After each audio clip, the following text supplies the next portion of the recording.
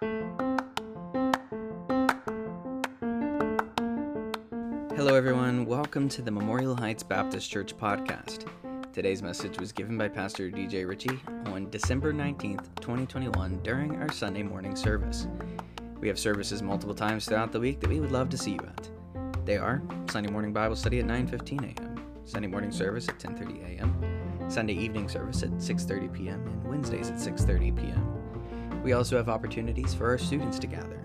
The youth group for grades 6 through 12 meets at 6 o'clock p.m. on Sundays, and our Awana program for 6th grade and under meets at 6:15 p.m. on Wednesdays. We want to thank you for spending time listening today and encourage you to share these messages with a friend so they too might hear the Word of God.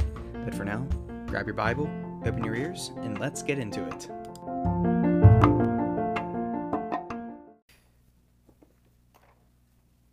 What determines the value of a gift? Certainly the financial cost of that gift is part of it. We invest a lot of money, many of us, into the gifts that we give this time of year, and the cost is certainly not the most important factor determining the value of a gift, but it is a factor. I asked my son a week or two ago, Elijah, what do you want for Christmas? He said, everything. I share that sentiment. I know he gets that from Daddy, not Mommy, because Mommy is more content than Daddy with the things that Mommy has. But there are many things that I would love to have bought my son, but the value financially is just more than I could invest in right now, and quite frankly, more than he needs at this time as a 5-year-old. But there's more to a gift than just the cost. The thoughtfulness is certainly part of it. There are things that I have that were given to me by my grandma, my grandfather, by my parents that I have that weren't expensive gifts, and they don't have any monetary value to anyone else, but they certainly have great value to me. The timing of a gift can give it value. A gift that's given when there's a need is certainly going to be more valuable to somebody when they have a need for that gift than when it's given, whether it's expensive or not, when it's given in a time where there isn't a need. The thought, the value, the need, the desire for a gift increases the value to someone else. We all want to be able to give gifts to people that we know they're going to want to receive, because we've all seen that look in someone's eye when they open up a gift that we invested and bought them, and they give us that very forced, pleasant, oh, thank you very much for that. And we've been all on the receiving end of that as well, where we've gotten a gift from somebody that wasn't quite what we expected or needed, but we want them to know that we appreciate the thought. The gift that we're going to talk about this morning is all of those things. Now, God has given us many, many gifts. From the beginning of time, God has been giving gifts. Back in the Garden of Eden, God gave incredible gifts to our first mother, our first father, Adam and Eve. God has been giving gifts to man throughout all time.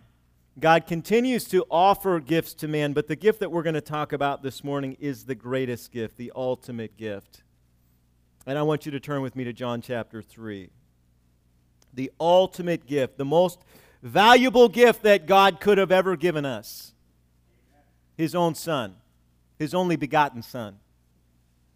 The thoughtfulness invested in that gift, that before the foundation of the world, God the Father had determined to send God the Son, because He knew what man was going to do with the gift of choice that God gave to Adam and Eve. He knew. He knew that Eve would be deceived. He knew that Adam would rebel. The cross was not plan B for God. God knew from before the foundation of the world that He was going to send His only begotten Son into the world to save the world. And is there a greater need than forgiveness of sin? Is there a greater need than eternal life, life beyond the grave? That is the need that we all have, to be forgiven, to have a relationship with God the Father that extends into all eternity, God in this gift has given us the greatest gift, the gift of greatest need, the gift that we should desire, relationship with the one who made us. We desire all of us to have purpose in life. We desire all of us to have significance in life. Friend, there is no significance, there is no purpose apart from the one who made you and apart from the one who created you. And so this, the greatest gift that God ever gave, the reason that we celebrate this time of year, the gift of God's Son, this ultimate gift described for us here in John chapter 3. And so this morning we're going to look at the most familiar Bible verse in all of the Bible. Even people who have never cracked open the Bible and have no idea what John 3:16 says, many of them, if they were raised in this country at least, have at least heard of that verse. They may not know what it says, but the reference 3:16, John 3:16, even people who have never opened a Bible have heard that verse mocked, heard it referenced, heard it or seen it on what Tim Tebow was wearing when he was playing college football. People have at least heard of it. What does it mean? Why is this verse so familiar? Why is it so important? That's what we're going to talk about this morning. Now let me set the scene for you as we go to John chapter 3. And I want you for a moment to step back with me to chapter 2, John chapter 2. And I want you to look at what happens leading up to John 3:16. Jesus is just beginning his ministry. He is entering into ministry. He's been baptized by John. He has been in the wilderness for 40 days and 40 nights to be tempted by the devil. He's been anointed with the Holy Spirit, empowered with the Spirit of God. The Son of God, when he became a man, he set aside the free use of his divine power, his divine attributes, and he fully submitted himself to the will of the Father and fully submitted himself to the empowerment of the Holy Spirit. And now he has come filled with the power of the Holy Spirit, on mission from his Father, and he comes to Jerusalem, verse 14, and found in the temple, it's Passover time, Jesus is at Jerusalem, and he found, verse 14, in the temple, those that sold oxen and sheep and doves, and the changers of money sitting. And when he had made a scourge of small cords, he drove them all out of the temple, and the sheep and the oxen, and poured out the changers' money, and overthrew the tables, and said unto them that sold doves, Take these things hence, make not my Father's house a house of merchandise. And his disciples remembered that it was written, The zeal of thine house hath eaten me up. And then answered the Jews and said unto him, What sign showest thou unto us, seeing that thou doest these things? Jesus answered and said unto them, Destroy this temple, and in 3 days I will raise it up. Then said the Jews, 46 years was this temple in building, and wilt thou rear it in 3 days? But he spake of the temple of his body. When therefore he was risen from the dead, his disciples remembered that he had said this unto them, and they believed the scripture and the word which Jesus had spoken. Now when he was in Jerusalem at the Passover and the feast day, many believed in his name when they saw the miracles which he did, but Jesus did not commit himself unto them, because he knew all men, and needed not that any should testify of man, for he knew what was in man. Jesus Christ has presented himself to Jerusalem, and the first thing he did at the beginning of his ministry was he cleansed the temple. He did this not as an emotional reaction, but he planned this. He designed and put together a whip that he took with him to the temple to drive out the money changers, to drive out the animals. By the way, at the end of his ministry, 3 years after this event, he's going to come into Jerusalem again in the Passion Week. He's going to cleanse the temple again, but that time he doesn't need a whip, Because that's 3 years of him calming the storm and casting out demons and doing miracles. And everybody knew his power then. Everybody knew his authority then. But now, not everyone knows who he is. And he hasn't done those miracles yet. He's going to begin to do the miracles. So now he fashions a symbol of his judgment and a symbol of his authority. And he drives those animals out. And people are talking. And he prophesies about his resurrection from the dead. And he begins to do miracles, and people are questioning him on one hand and praising him on the other, and Jesus doesn't care about either one. He's not going to be discouraged by the doubters, and he's not going to entrust himself and depend on the praise of men, because he knows the praise of most of those people is going to evaporate. By the way, this is just a little extra this morning. Don't be discouraged by the doubters, and don't rely on the praises either, because the praises can disappear faster than the doubters. And if you're trusting in the word of men to keep you serving the Lord, when that goes, you're going to go with it. Jesus set the example for us. Remember also that this history of Jesus with the temple and with the teachers there doesn't just begin here in John chapter 2. It actually goes back to Luke chapter 2 when he was just a kid. And he was teaching the teachers in the temple. Remember when his parents lost Jesus? They thought he was with another family member, and Jesus went to his father's house, the temple, and he began to teach the people who should have been teaching, and they were all amazed at how could this kid know the Scriptures so well? Who taught him the Scriptures? Well, actually the prophet Isaiah prophesied that every morning God the Father was teaching his Son the Scriptures. His heavenly Father.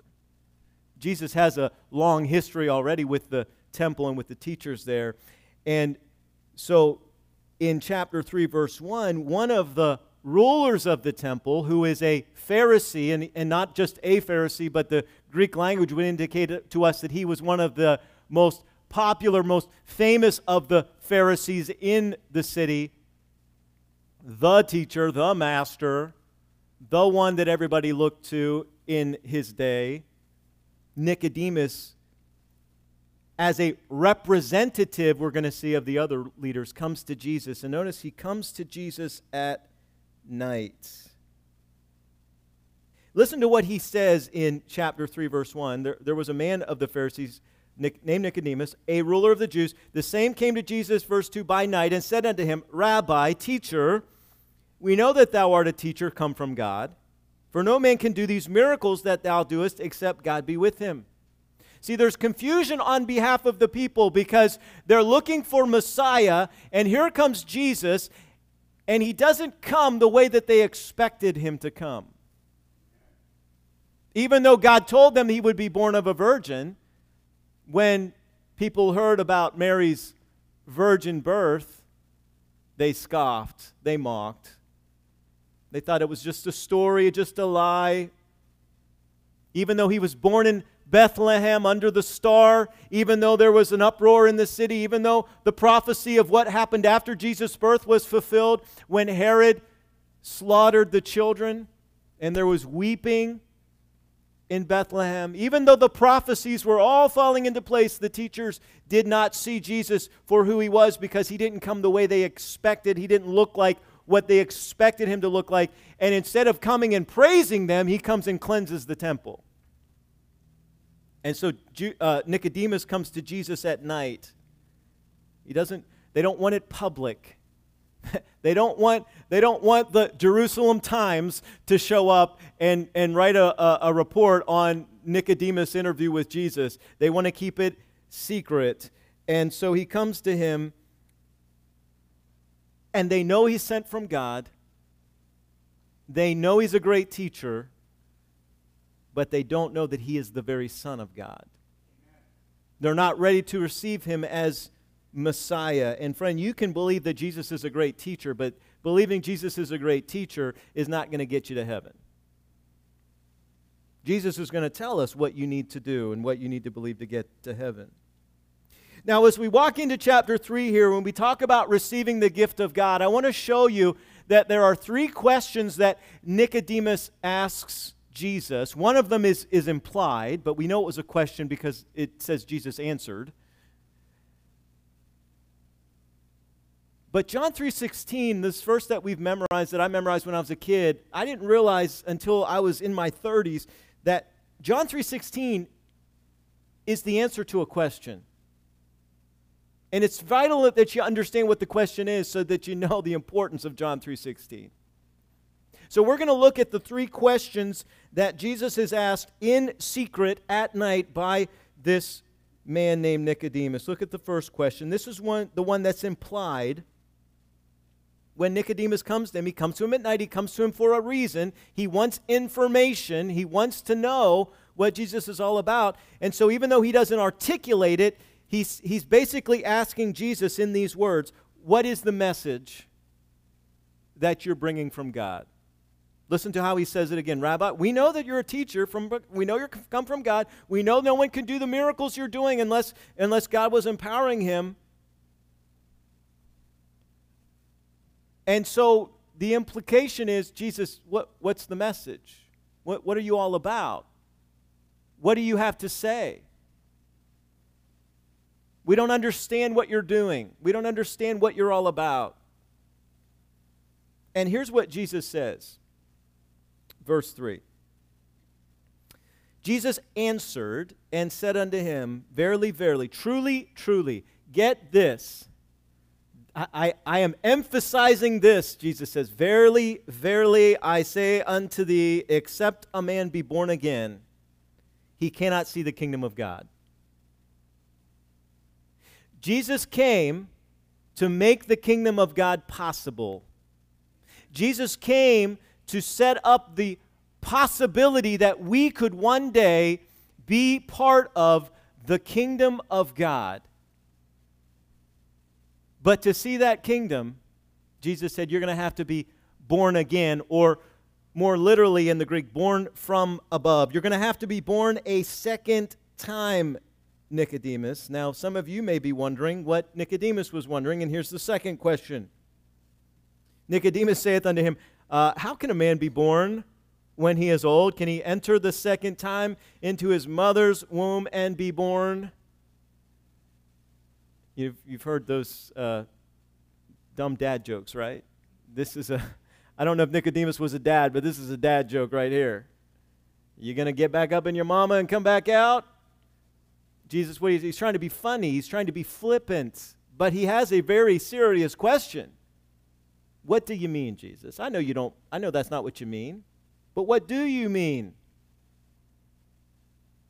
You know, it's popular today to tell Christians that you shouldn't use Bible terms when you're talking to somebody who's not saved because they won't understand you. You have to speak their language. Now, certainly we do have to try to communicate the gospel as clearly as we can. But I remember, I heard this back when I was in college. One of my professors, many years ago, decades ago now, said you shouldn't, he actually said this to our class of would-be youth pastors. You shouldn't use the term born again because people don't understand it. And I wasn't as bold back then as I am now. I was quite shy back in those days, so I didn't raise my hand. But what I wanted to say was, isn't Jesus the one who used that term? Did the guy who heard it understand it?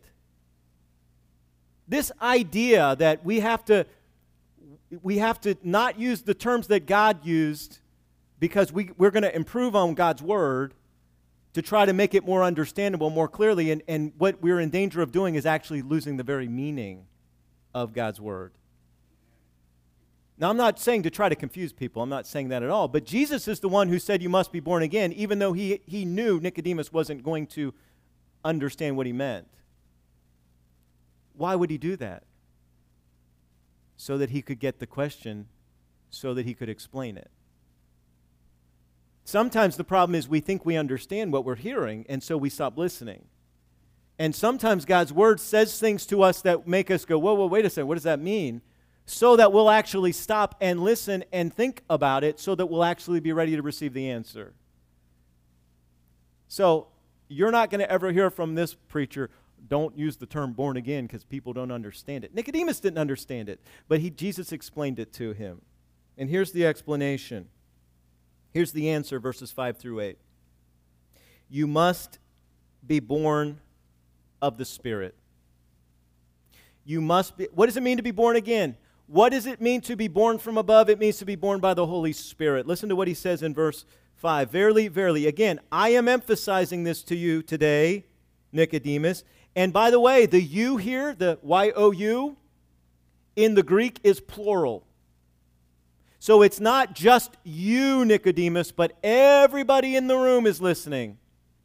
And everybody that God knew John was going to share this with in the Gospel of John, this is for all of us. This is you, plural. This is all of us. I say unto thee, except a man be born of water. So this, Nicodemus, is for you. But verse 7 is going to be the plural. Except a man be born of water and of the Spirit, he cannot enter into the kingdom of God. That which is born of the flesh is flesh. That which is born of the Spirit is spirit. Marvel not that I said unto thee, all of y'all, right?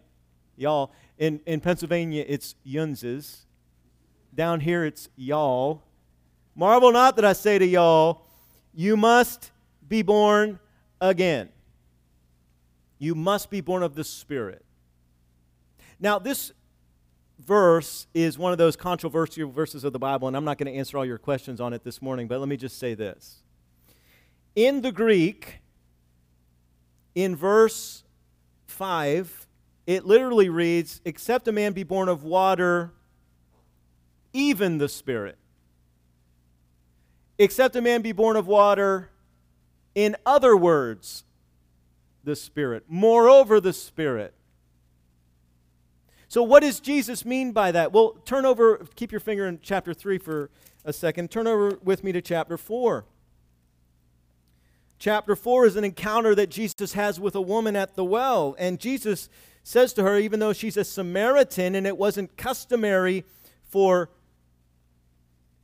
Jews to interact with Samaritans, let alone women, Samaritans, Jesus cares about this woman, and he sees through the ethnic and cultural divide, and he speaks to her, and he says to her in verse 10, if thou knewest the gift of God and who it was that saith to thee, give me to drink, thou would have asked of him, and he would have given thee living water.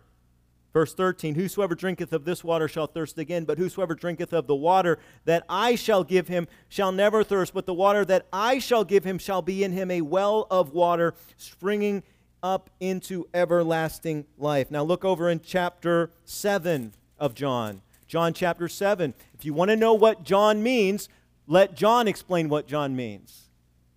If you want to know what Jesus means, let Jesus explain what Jesus means. In chapter 7 of the same gospel, chapter 7, verse 37, Jesus says this, all that the Father giveth me shall come to me, and him that cometh to me I will in no wise cast out. For I came down from heaven not to do mine own will, but the will of him that sent me.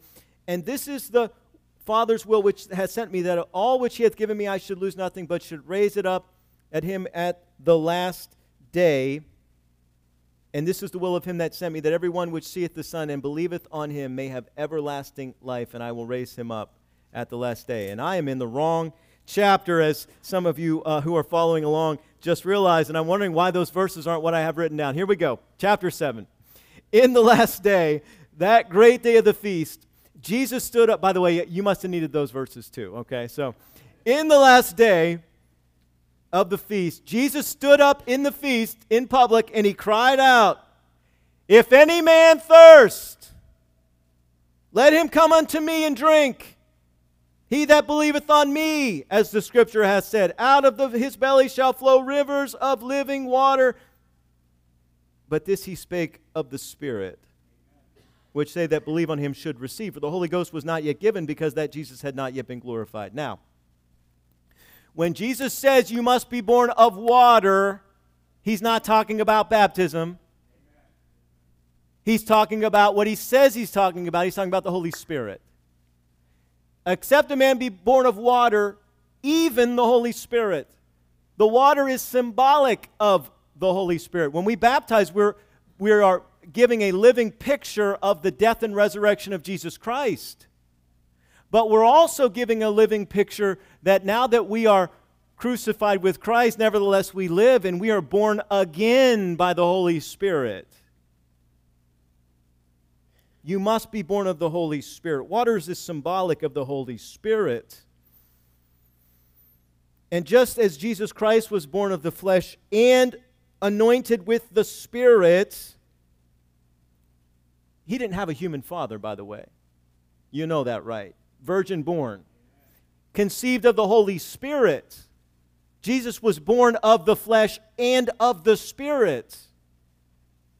So we must be born of the flesh and of the Spirit, not by getting back into mama's womb, but by trusting in God, as we'll see here in just a second. Now, what happens when we trust in Jesus Christ and we're born of the Spirit? Look back in chapter 3. That which is born of the flesh is flesh. That which is born of the Spirit is spirit. Marvel not. Don't be surprised that I say unto thee, you must be born again or born from above. Here's what happens when you receive the Holy Spirit. The wind bloweth where it listeth, and thou hearest the sound thereof. And where we live, man, sometimes the wind blows across the mountainside or the hillside and through the trees, and you can really hear the wind, and sometimes you can hear the things hitting the roof. You can hear, but you can't see the wind. You see what's being moved by the wind. You think you're seeing the wind when you see the tree bend over, but really you're just seeing the power of the wind influencing the movement of the tree. And so as the wind blows where it wants, and thou hearest the sound thereof, but you cannot tell whence it cometh, whither it goeth, so is everyone that is born of the Spirit. See, Jesus said if you're truly born of the Spirit, His work in your life is going to be visible. It's not the work in your life that is saving you. It's the Holy Spirit that gives you new birth in response to what we're going to talk about next. But Jesus wants us to get this, that if I'm truly born again, the change that the Holy Spirit is going to bring into my life is going to be visible change. So is everyone that is born of the Spirit. You can't see me get saved. You can see someone get baptized, but baptism is not salvation. You cannot see someone get saved. You can be there when they make a profession of faith, when they trust in Jesus Christ. But what you see is the change, if it's true. Now, sometimes that change takes a long time to really manifest. Sometimes because of rebellion, even for a new believer, sometimes because of lack of church support, there's not a lot of growth, and it's a breeze. And you have to look real close to see those leaves fluttering. But in time, the Spirit's change will manifest itself. You must, if you want to spend eternity in the kingdom of God, you must be born again. And that means you must be born of the Spirit. So the question that you may have, hopefully that you have if you have not answered it already, is verse 9, Nicodemus' third question. How could this be possible? How can these things be? Literally, how can this possibly be true? That how can you possibly be born of the Spirit if you can't see the Holy Spirit? Because remember, Nicodemus has stumbled over the stumbling stone. Nicodemus has bought into the tradition of men being more important than the Word of God because he's a Pharisee.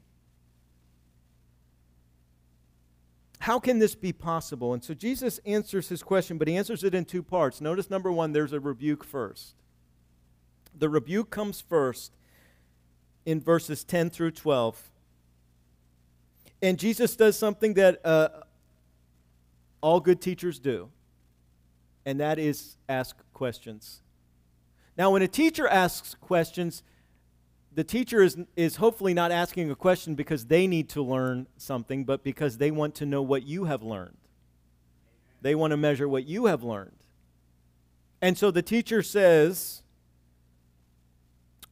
are you the master Art thou a master, or in the Greek, the master of Israel? Are you the most famous teacher in all of Israel, and knowest not these things? Verily, verily, I say unto thee, we speak that we do know, and testify that we have seen, and ye receive not our witness.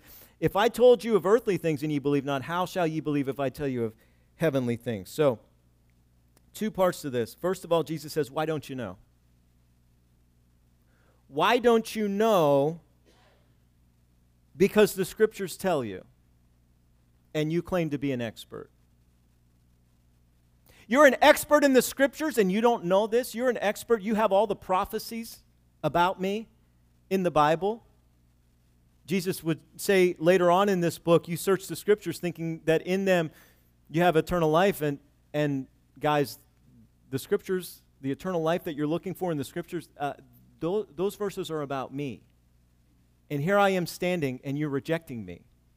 And so you can carry the Bible all you want, but if you reject the one the Bible is about, then you don't get the eternal life, and you don't get the forgiveness.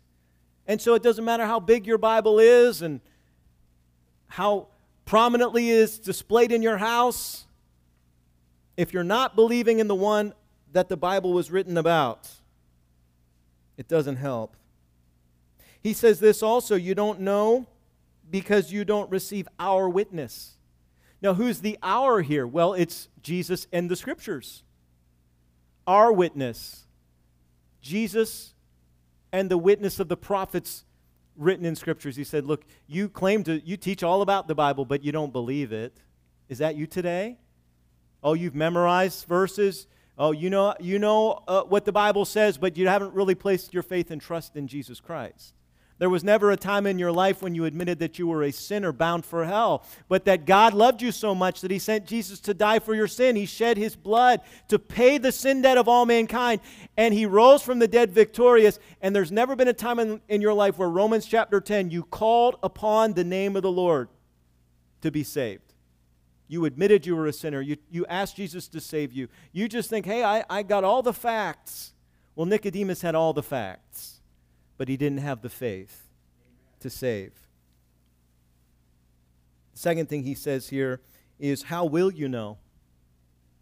How will you know if you have not accepted the earthly illustrations that I'm giving you?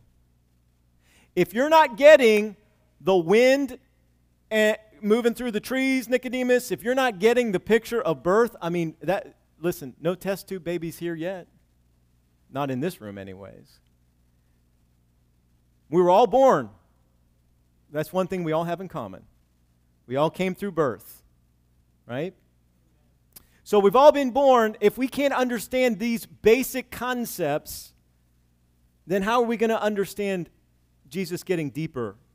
And so here's what Jesus do. Now he's going to explain it anyways. He's going to explain with instruction that you must believe in Jesus Christ. And he's going to say three things. We're going to cover these very quickly. Number one, Jesus tells us that God's Word holds the answer.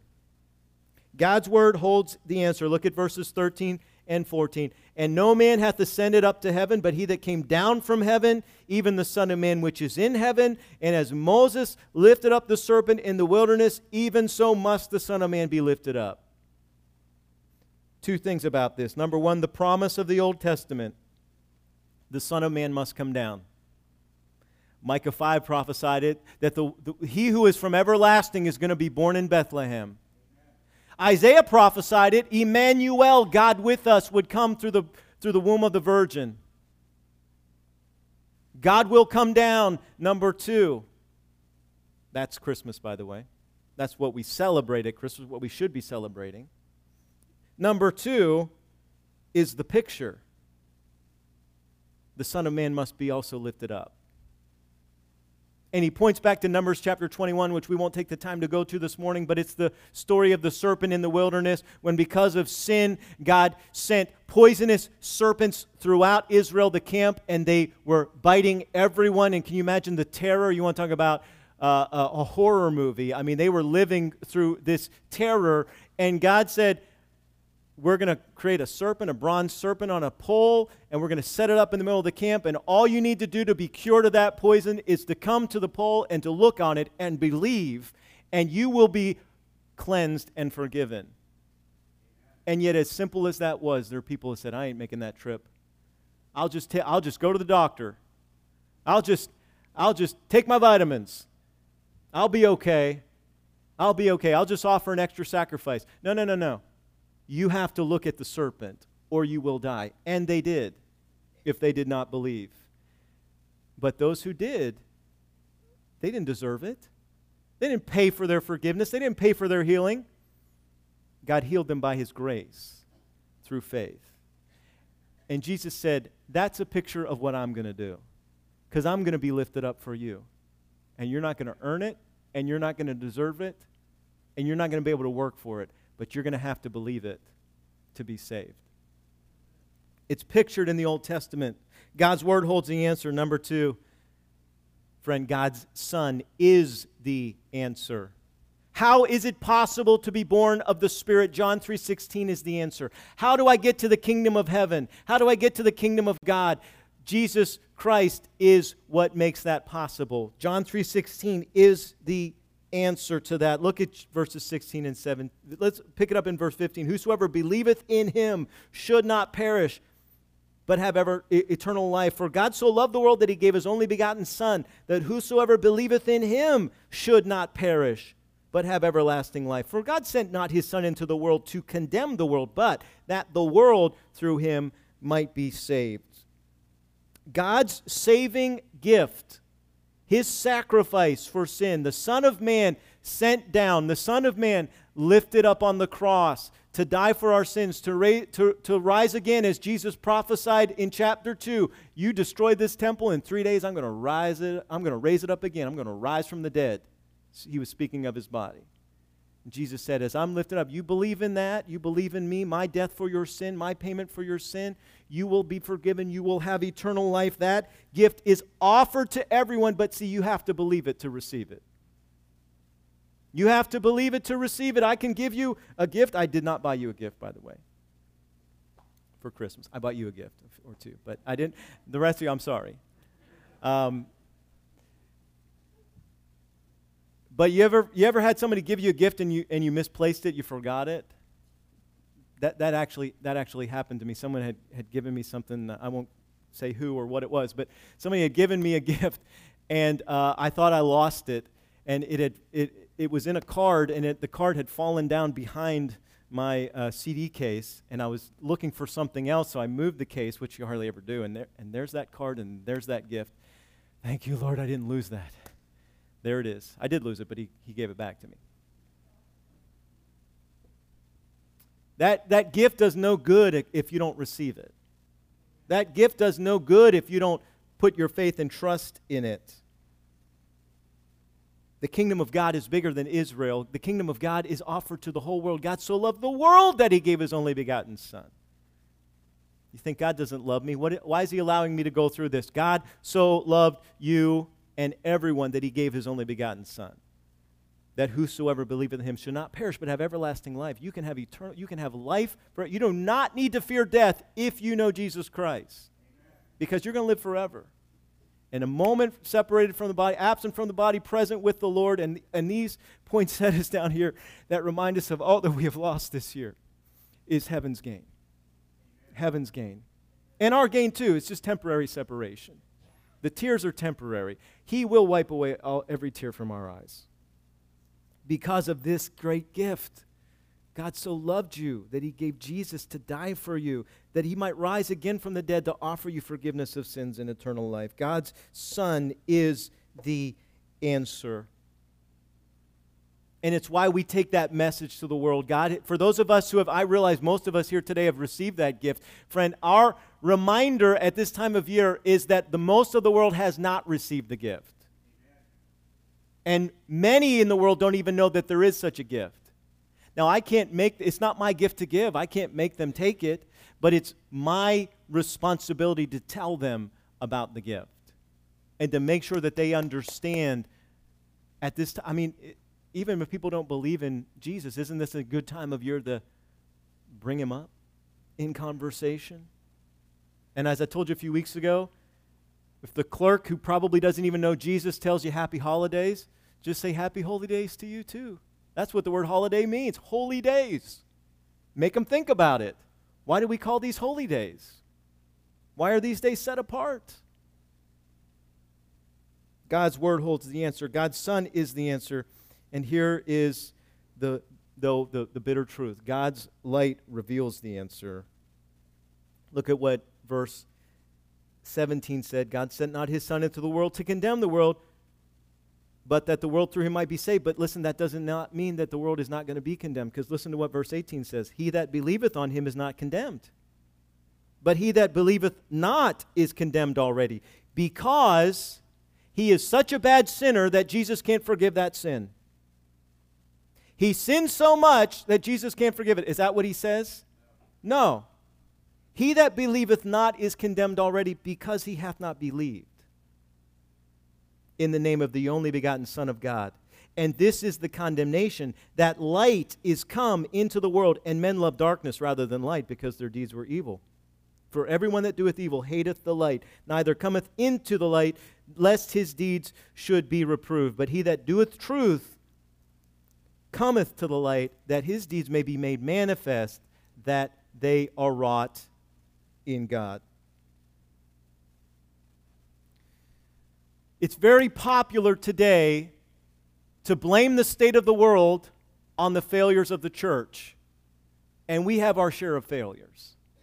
But you do realize that Jesus Christ himself spoke and did miracles and shined his light of truth, and most people still rejected it.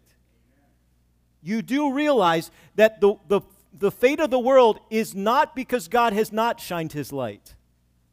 It's because men would rather love darkness. And so, do we need to do a better job of witnessing? Absolutely. Do we need to do a better job of praying for opportunities to talk about Jesus? Absolutely. But this idea where it's the church's fault that America is in decline, because that wickedness is on the rise, friend, every man will give an account of himself to God. And you're not going to stand before God someday and say, well, that preacher wasn't the kind of preacher he should have been, or you know, my mom claimed to be a Christian, but she didn't do this or that. Listen, you're going to give an account of yourself to God. They'll give an account of themselves. I'll give an account of myself. You'll give an account of yourself. Light has come. The problem is not the lack of light. It's that men love the darkness. That's the problem. Condemnation comes because men have chosen to love their sin, and men have chosen to love self-deception. Romans chapter 1, we read that a few weeks ago. 2 Corinthians chapter 4 talks about that. The light of God being hidden by Jesus, by the light of Jesus Christ being hidden by the devil so that people don't understand the gospel. The glorious light of the gospel of Jesus Christ, Paul said, is being hidden. Satan is actively trying to blind people's eyes so that they don't respond by faith to the gospel. We're in a spiritual war. We're in a spiritual battle. Tonight we're going to talk about the roaring lion who seeks to devour. You may think that's not a very Christmassy message right before Christmas. You do understand that John said the reason that the Son of God came into this world was to destroy the works of the devil. You do realize that the whole purpose of Christmas is being hidden by the devil. He is actively blinding people's eyes, 2 Corinthians chapter 4. And that's the obstacle that we're facing. We don't wrestle with flesh and blood. We wrestle with principalities and powers, rulers of the darkness of this world, spiritual wickedness in high places. God's word holds the answer. God's Son is the answer. God's light reveals the answer. How you can be born of the Spirit, it's by faith in the death and resurrection of Jesus Christ for the forgiveness of your sins and for eternal life. And you must receive that by faith to be born again. And if you are not born again, you will not enter the kingdom of heaven. And you're bound for outer darkness. The light is shining. Are you receiving it? Let me close this message this way. Lord willing, on Christmas Eve, we're going to look at John chapter 1, light coming into the world. But I want you, in closing, to turn with me to chapter 8, John chapter 8, verse 12. You must choose God's light. By the way, in Scripture, light is symbolic of truth. It's not about your truth. It's not about finding your truth. It's about receiving God's truth. It's about submitting to God's truth. Light reveals who we really are. Light reveals who God really is. Light reveals our need for Jesus. Light reveals how we can be born of the Spirit. In chapter 8, verse 12, Jesus spake again unto them, saying, I am the light of the world. He that followeth me shall not walk in darkness, but shall have the light of life. You must believe in Jesus for the forgiveness of your sins. You must believe in the light that God has provided to you this morning, the death of Jesus to pay for your sins, the life and resurrection of Jesus to secure your eternal forgiveness and eternal life. But you must follow. You must believe by faith and follow the command to be born again, and to be born again forever. And those of us who have been born again, who are following, we are commanded to shine our light for the world to see. Amen. So choose light.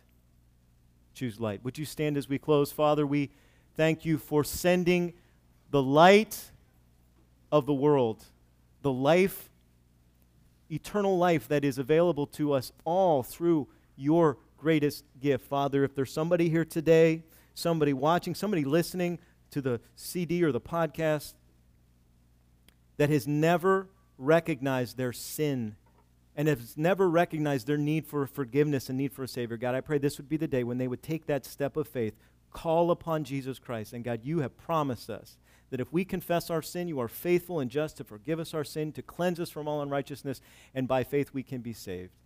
And God, for those of us who have been forgiven, help us to live like it. Help us to walk in the light and to share that light with the world around us. We love and thank you in Jesus' name.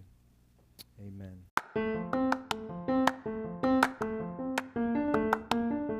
Well, that's all for today. I hope this has made a positive impact in your relationship with Jesus. If you have never accepted Christ as your Savior and you would like to know how, please give one of our pastors a call at 301-724-5876. We would love nothing more than to share the good news with you. We hope to see you soon, and until next time, stay faithful.